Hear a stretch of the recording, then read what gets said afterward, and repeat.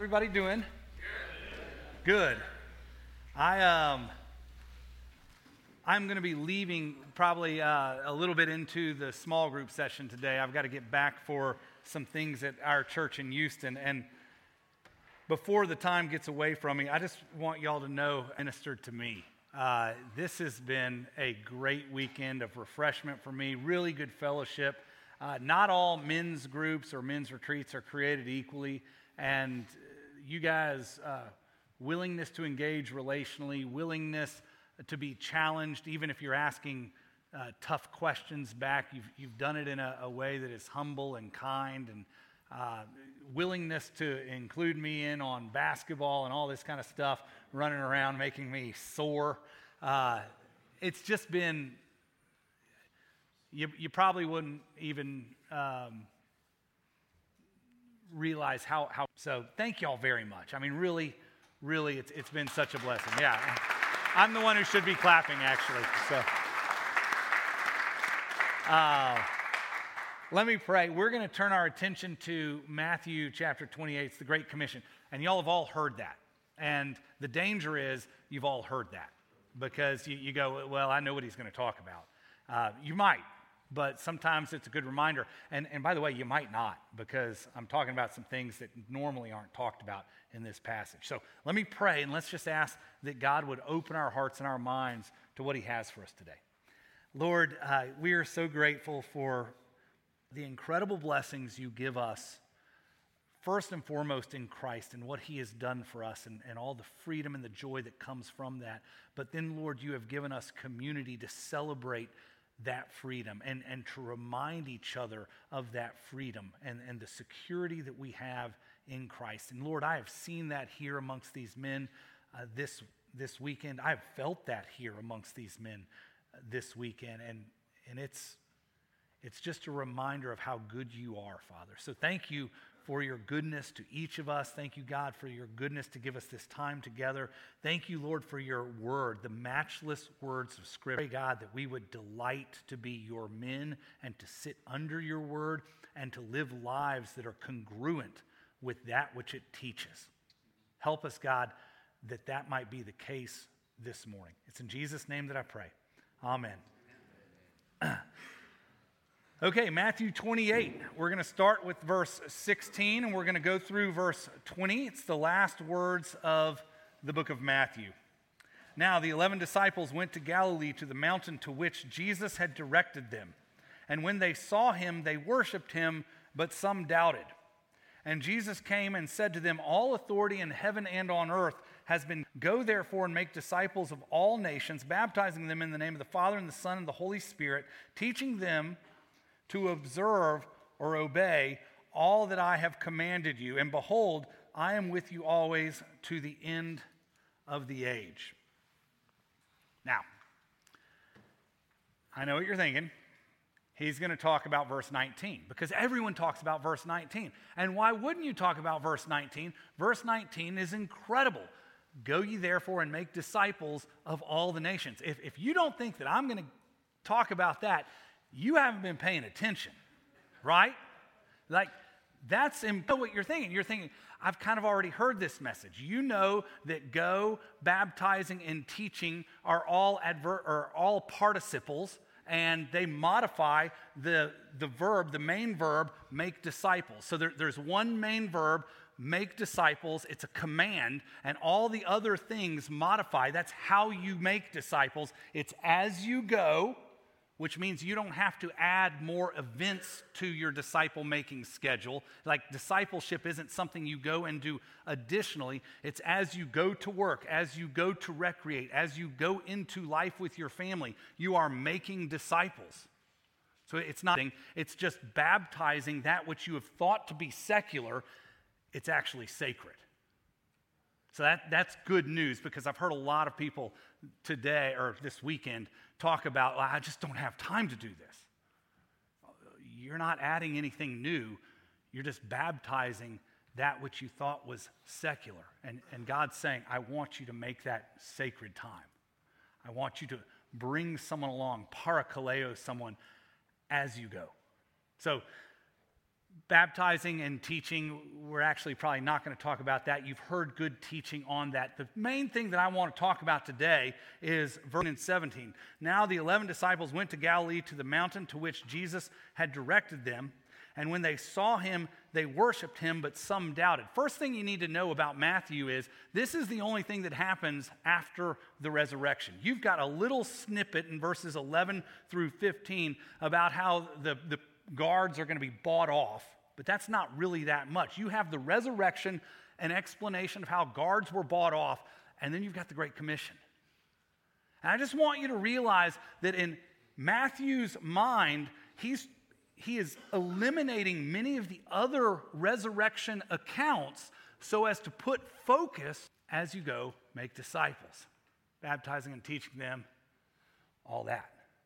So there's a simplicity but also a focus to his resurrection account that he wants everyone to realize this is the deal. That's not really what I want to talk about. What I want to talk about is this verse 17. They saw Jesus and they worshiped him, but some doubted. So the question that I want to ask you today is, what's all the doubt about?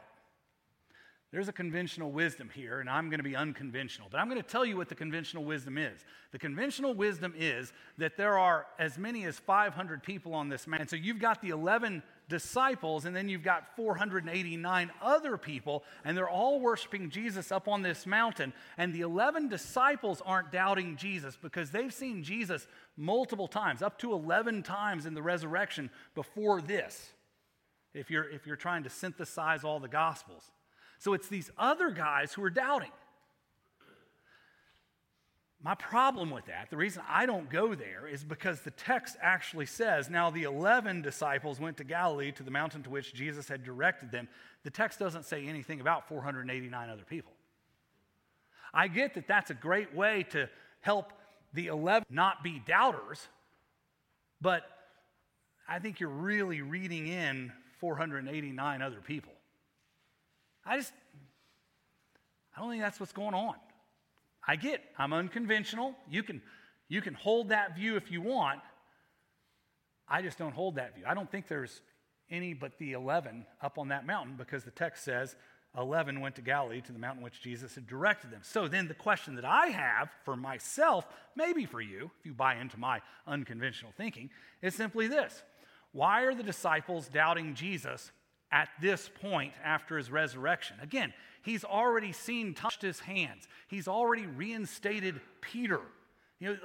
He's been back for quite a while now, like 40 days or so. Why are they doubting him? My answer is they're not doubting him. You go, well, wait a second, Wes. You can't read 489 people into the text, but you can't also just discount the fact that it says, but some doubted. It doesn't say they doubted Jesus. It's not what it says. It says they doubted. I've looked at the Greek. There's no direct object to the doubted. It just says, but some doubted. It's left open-ended. We've got to try to figure this out. I know y'all are in San Antonio, and you probably like the Dallas Cowboys. Bless your hearts. But I've become not a rabid fan at all, but a somewhat fan of the Houston Texans. Okay, I go to like a game every 2 years, but I like them, and I like them a lot better now that we got Deshaun Watson, because that guy's godly. Yeah, Clemson, love Dabo Sweeney, by the way, but love Deshaun Watson because he's a godly young man and he's doing things right, and he was taking the Texans, if you were paying attention last year, on a really. And then all of a sudden, doing a drill in practice, a non-contact drill, he tears his ACL. What happens to the Texans after Deshaun Watson, their new quarterback, goes out? They tank it, right? He's the leader. He is phenomenally gifted. And he goes out, and with him goes the hopes of the Houston Texans. Imagine being the disciples. Imagine Jesus saying, it's on you guys now. I'm going back up to my crib. I'm going home. I'm going to be at the right hand of the Father. Good luck with that. The Texans lose Deshaun Watson, who's a great and godly man, but he's a man. The disciples are losing God. What do you do at that point? Look, let's acknowledge that the disciples' track record isn't stellar to this point with Jesus. Right? I mean, they have been tripping over their own feet for 3 years now. Peter says, "You can have a kingdom without a cross, Lord," to which Jesus says, "Get behind me, Satan. Not a good day." Peter denies Jesus 3 times in less than 24 hours in Jesus' darkest moment. Not a good day. Thomas says, "I'll never believe that he's resurrected," even though he said he would resurrect umpteen times in the Gospels. And Jesus has to come and say, "Okay, touch my arms. Here's my side." Not a good day. And that's with Jesus there. Now Jesus is about to take off. I think the disciples are doubting their ability to carry on. Just like the Houston Texans doubted their ability to win another game in the NFL last year. I think that's exactly what's going on. And look, that matters because I hear from people who I say, "You can be a disciple maker," all the time. I don't know that I can. I don't know that I have the gifts. I don't know that I have the time. I don't know that I have my life in order enough.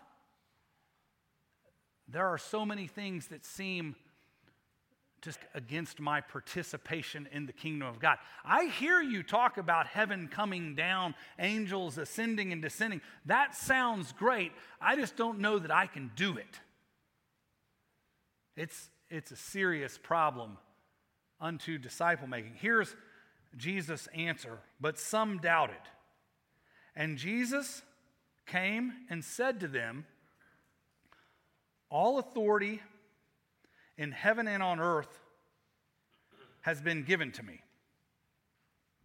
And then at the very end, "And behold, I am with you always." Do you see how Jesus just turned the conversation?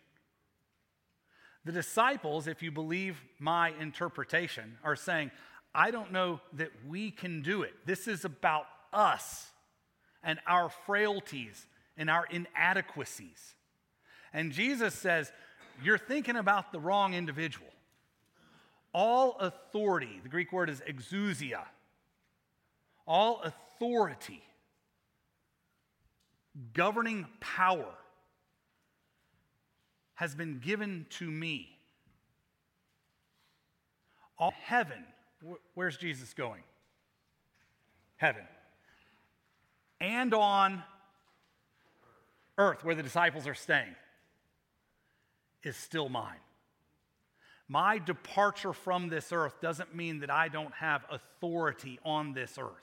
All authority in heaven, where I'm going, and on earth, where you will continue to labor, has been given to me. And the next word is therefore. This isn't about you. This is about me. I have all authority. I can work through whatever I want. Therefore, you go.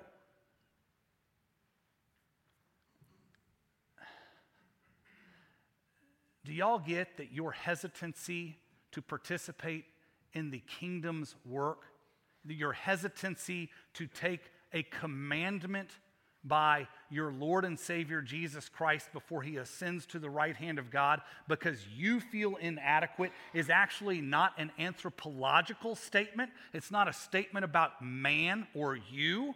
It's a theological statement. What you're really saying by your hesitancy is God doesn't have authority to work through me.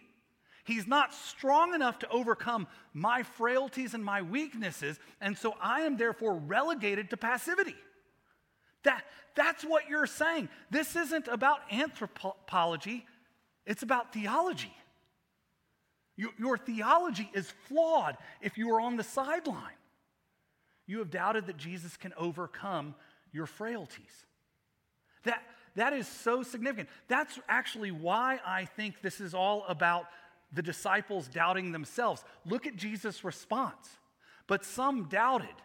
Jesus says, I have all authority in heaven and earth where you're staying.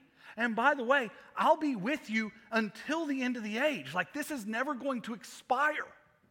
That means it applies as much to us as it applied to the 11 disciples, some of whom were doubting on that mountain. I mean, that is such good news. That's incredible. And it's just a matter of whether you're going to believe that Jesus has that authority or not. That's the bottom line. He can use broken people. We talked about this in our small group last night. How many of you remember the Kevin Costner classic, Tin Cup? Raise your hand. Movie about a golfer. He's kind of washed up. He's a little bit frail, but he is an incredible ball striker, right? What is the evidence, if you remember that movie, the greatest evidence that Kevin Costner's character, what was that guy's name? Roy McIlroy. What was the evidence that Roy was an incredible golfer? You might say that it is that he shot par in a round of golf using only a 7-iron, including to putt. That's a pretty good golfer. I can't do that. I'm not that good of a golfer. But Roy McIlroy shot par on a golf course using a 7-iron. Pretty good golfer, right? Another scene in Tin Cup where Roy, while betting pretty high dollar stakes of money, beats a guy in golf using garden tools, like a spade and a hoe and things like that. Y'all remember that? You got to be a pretty good golfer to beat somebody else using a spade and a hoe in golf. That's kind of what this is about. It's what Jesus is saying. Look, I'm that good.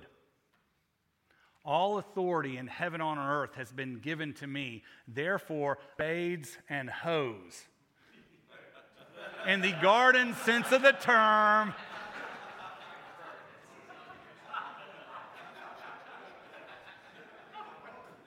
To accomplish great things. Focus, people. That's what God does. Like, the kingdom doesn't expand because of any man's, like, profound gifts. The kingdom expands because Jesus still has all authority in heaven and on earth. And he can accomplish great things, extraordinary things, through really ordinary people. Spades and hoes. And it's all going to come down to you believing that. It really, honestly is. So, that's what I want to really charge you with from Scripture in teaching. I want to give you one more tool, okay? Just one more tool that I think will help you in your disciple-making efforts. And I'm going to turn this on. Boom. And we're going to look at this next tool together, okay? Because you have bought into what Scripture says. I'm convinced that you're like, I am frail, I am weak, but God can overcome frailty and weakness because of the authority that Jesus has to go before me, and for the assurance that Jesus is with us even to the end of the age if we are his children, if we are God's children and his disciples.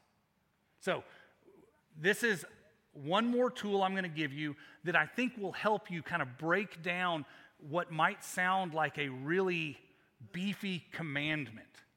You know, go and make disciples. You're like, where do I start? What do I do?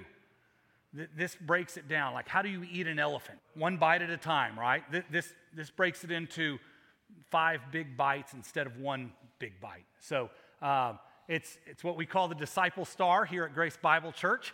And there's this big division in our staff, by the way. This is just an introduction into the psyche of Grace Bible Church's staff, which is really weird.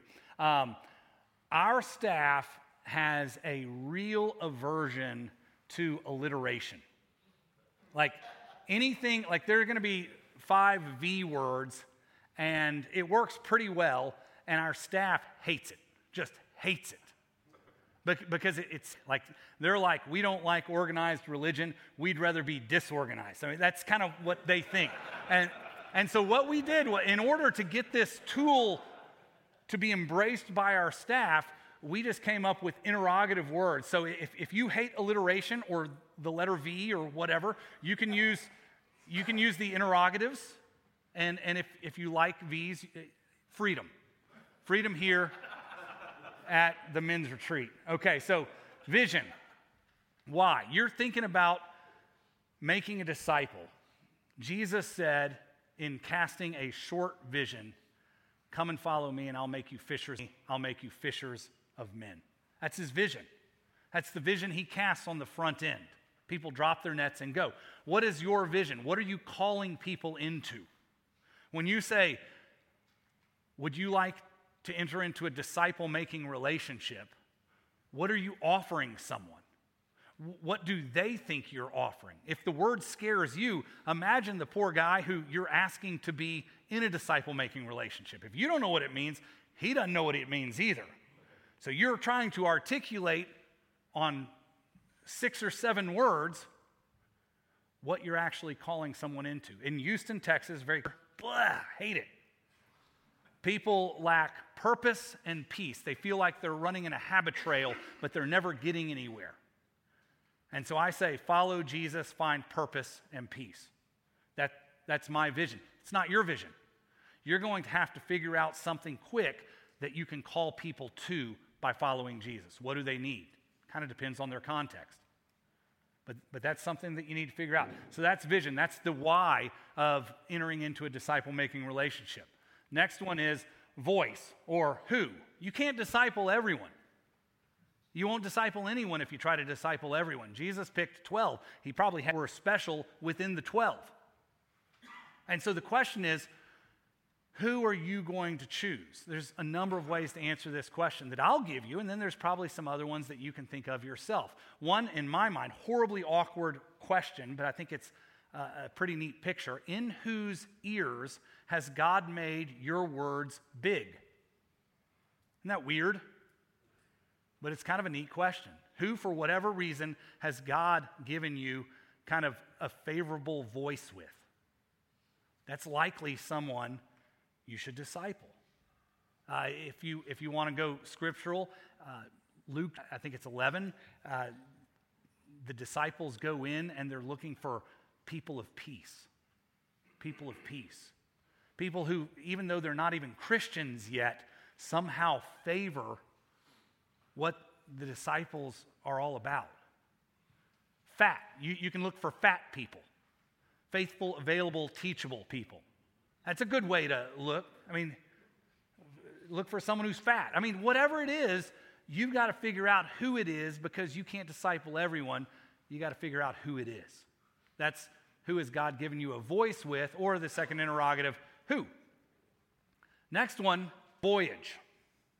Voyage is kind of a force, but basically we're saying in this, hey, where are we trying to go with this?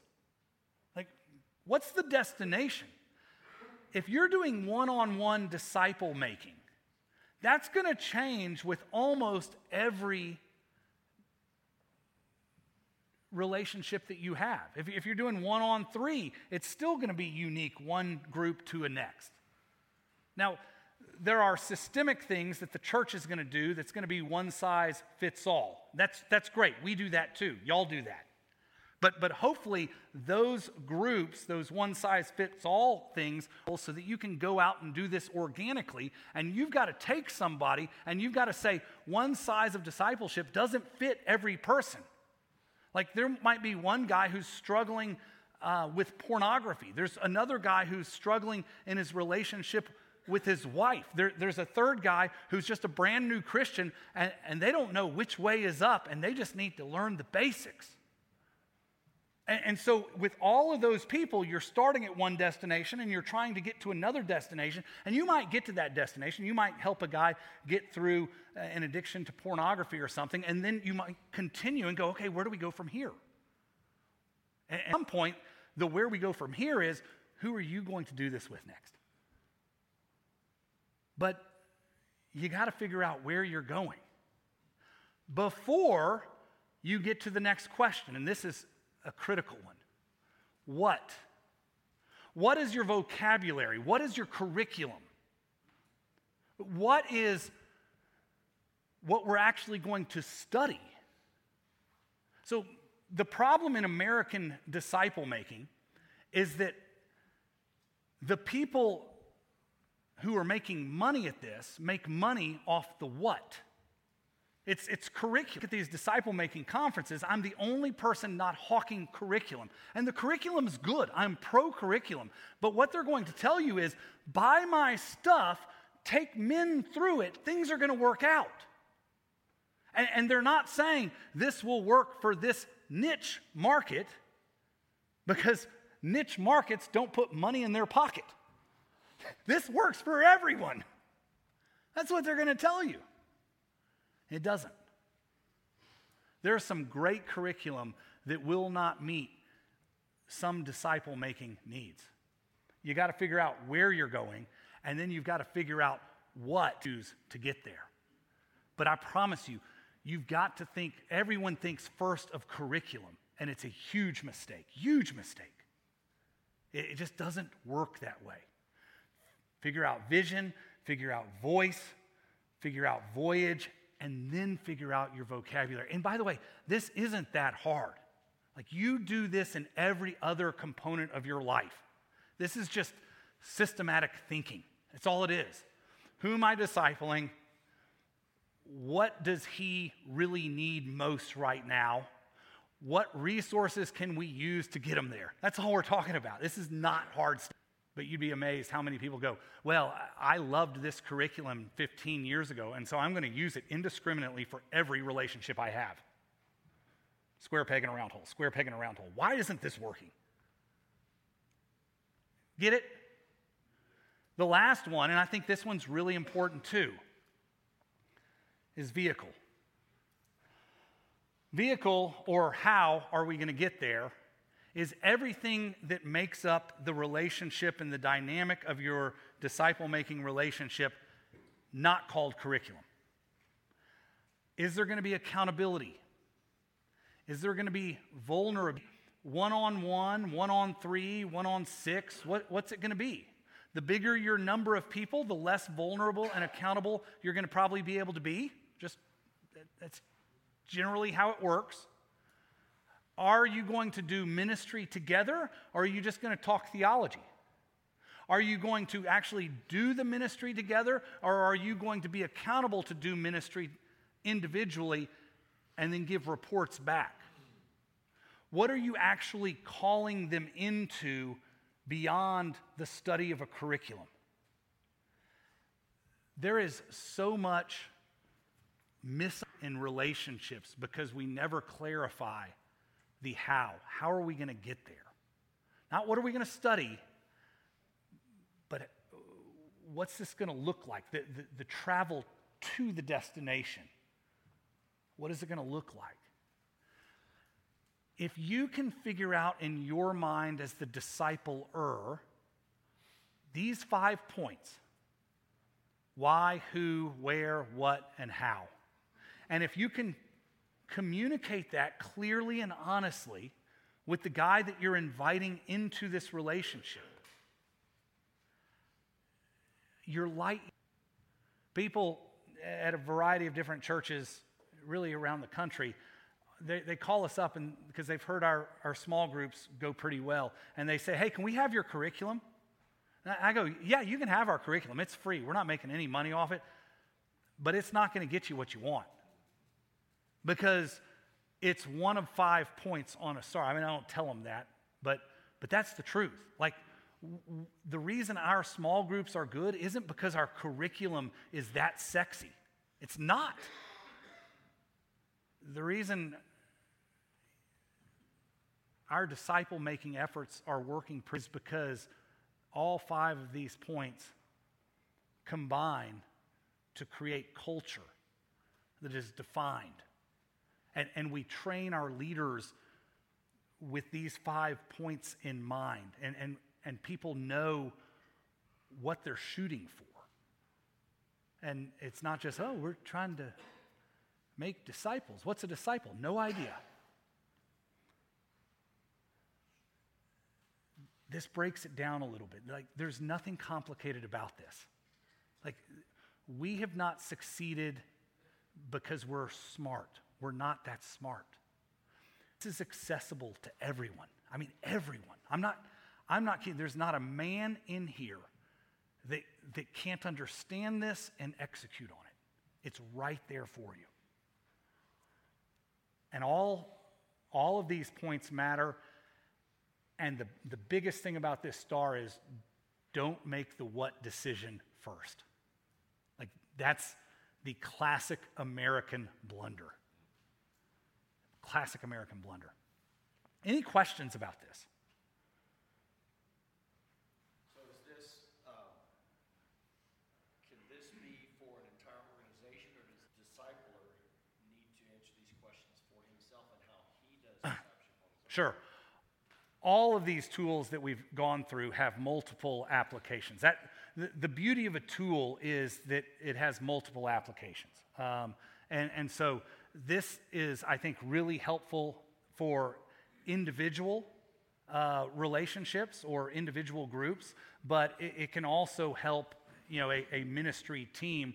And basically the only difference is going to be the voyage is going to have to be a little bit more general and less specific to an individual, because you're dealing with 40, 70, 100, however many people. So it can be used in all situations. The larger the sample for which you're applying it, the more general some of these questions are going to have to be. So that's it. But even then, it's good to know what you're shooting for and why you're making these decisions.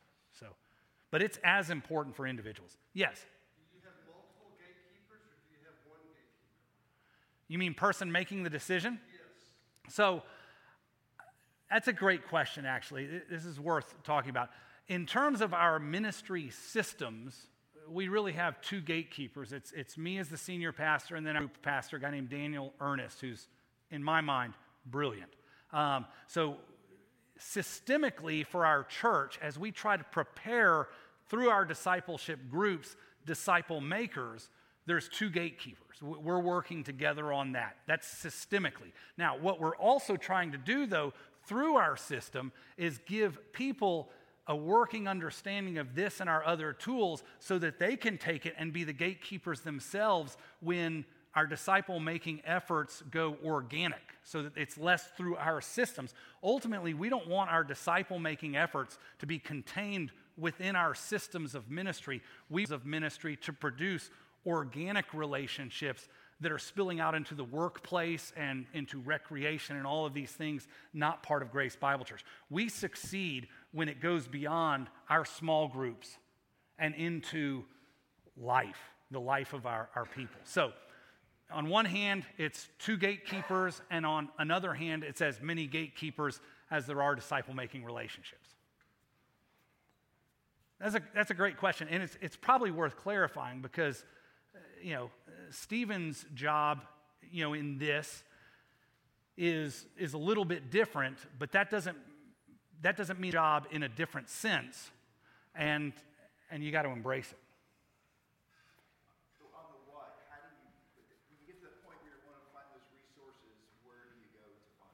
Stephen. Stephen, there's a lot of different places, and there's a quote that's going to come up that it will help. But Stephen can help you. Roger can help you. Look online. I wouldn't just buy anything off of an online promotion. That gets a little scary.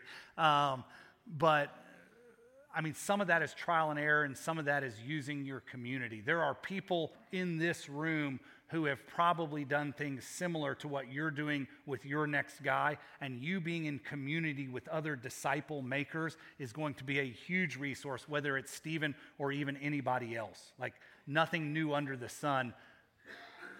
There are a lot of different curriculums for a lot of different needs, but there's also, there's no new needs. So, hang in there. That's one of the things you just get better at with practice, and you can figure out what works in different situations and what curriculums you like to use and what curriculums you don't like to use. Some are bad, but even some good ones just aren't that easy to use for one individual. You'll get better by doing it.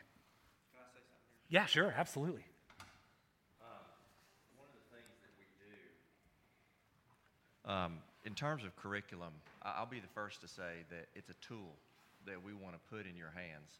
And so, we use, right now, we've been using the four priorities for 3 years, right? That may change, it may stay, okay? But there's important thought process that goes into the kind of curriculum that you use, and somebody evaluate that and think through what that is. A lot of discipling curriculum that you see out there is just doctrinally based, okay? And maybe you guys have walked through some of that, and so you're looking at the atonement of Christ, you're looking at the crucifixion of Christ, you're looking at doctrine, and that is the process, okay? So that's over here, right? The other side is a disciplines approach. Smack. The other side is a disciplines approach, and that's good too. But the disciplines approach now is, okay, go study your Bible and prayer and learn how to be involved in my personal disciplines of the faith, and that's good and that's important, and that's all a part of discipleship is those learning to walk with guys in those processes. So that's the other side over here. And usually when somebody like me is looking for a curriculum, we're seeing one extreme or the other, right? And so none of them are perfect. And the reason that we use the four priorities is because it balances both those extremes, okay? It's not just doctrinally focused. There's good doctrine, and there's doctrinal things in there that are great. But it's not just disciplines focused either, but it's disciplines focused. And so what it does is it blends the two and doesn't give us either extreme. And for that reason, it's a pretty good tool. But it's just a tool. And if you want to know my vision, I think there's 3 things you need for discipleship, and just 3. It's guys who've trusted Christ, who are ready to walk together in Him, number 1. Number 2, the Holy Spirit. Number 3, the Word of God. That's all you need. A tool, strictly, because most of us don't have the confidence to take the Word of God yet and talk about who Jesus is and walk in that. And that's okay. But I want us all to use that tool through some iterations and systematically get a hold of those topics of foundational discipleship in such a way that what we do then is pick up our Bible and walk into it organically, into our relationships, in our businesses, into when God gives me the opportunity to win somebody to Christ in my office or wherever, as I go, I'll know exactly what to do with them next. And that's what we want to do. So I hope that clarifies our approach at Wayside to curriculum. I don't want to go to one extreme or another. I want to get something that's balanced. Amen. The only thing I would add to that is, even with a balanced curriculum, all curriculum is going to have some sort of weakness. Hopefully you're picking curriculums that get you into the Word and have some real strengths, but curriculum itself won't get you where you're going. That's why the how is there. You're going to have to supplement and know, okay, in this area, and that's super important, but there are some other things that we're going to have as part of our small group that are going to be equally as important.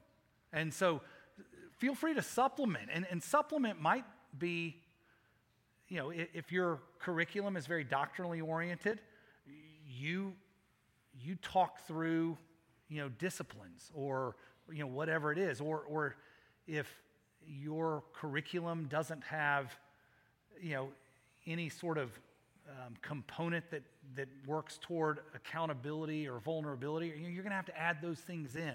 So he's right.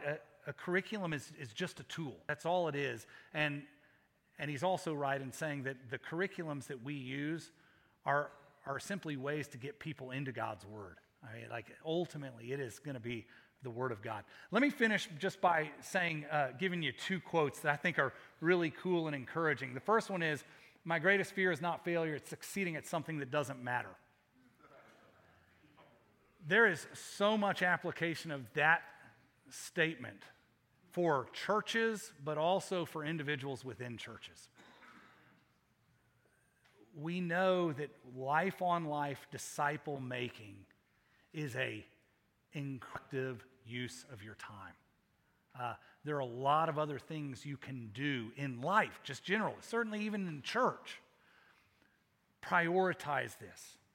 Like, prioritize disciple making, because succeeding in all of these other things might not be your greatest success.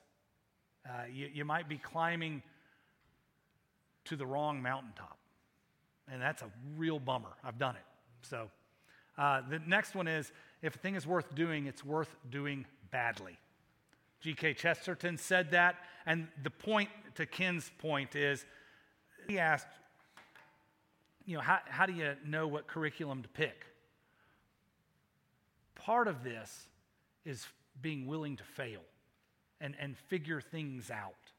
Like, it's not going to be the worst thing in the world if you stumble a couple of times as you get going in disciple making. The people that you're investing in, if you're loving them well, they're not going to give a rip. They're going to care that they've been loved well. So you being an expert tactician, disciple maker, isn't what people are looking for. They're looking for people who are faithful and obedient and show up in the messy stuff of life. So get in there and be willing to fail, because if you wait until you are so confident that you will not fail, you will wait till glory. Like, that's the deal. So just be encouraged. Get in there and try. You'll learn. You'll become a better disciple maker by making disciples. That's how it works. And we're 15 years in, and we are really intentional in this, and we tweak our systems, and I tweak how I make disciples every year. And I have so much more to learn. I mean, I have so much more to learn about this. Fun to learn. And you'll get better, I promise, by practice, just like anything else. Okay, let me pray, and we will send you off to your small groups. Again, I'll pray, and then Stephen will make an announcement. Lord, I pray that we would be so trusting that your Son Jesus has all authority in heaven and on earth, that would quench our doubts, not in our own abilities, because we don't want to be self-confident, but it would quench our doubts in your ability to work through us to accomplish. Father, I pray that we would so trust you that it would prompt us to get off a curb and into followership and disciple making. God, thanks so much for these guys. Thanks, God, for how you have made them and how you want to use them as you've made them to accomplish your great purposes as they invest in other men in love and toward your kingdom. I pray that we would do great at that, all of us, and that we would be constantly jealous for these opportunities, because in them we see you, but also through us. And that is such a joy, Father. We love you. We thank you for Jesus. Everything that we've said here is founded upon him. We give him all credit and glory for everything that is good in our lives. And we are grateful for your grace for all the things that aren't good in our lives. I pray all this in Jesus' name. Amen.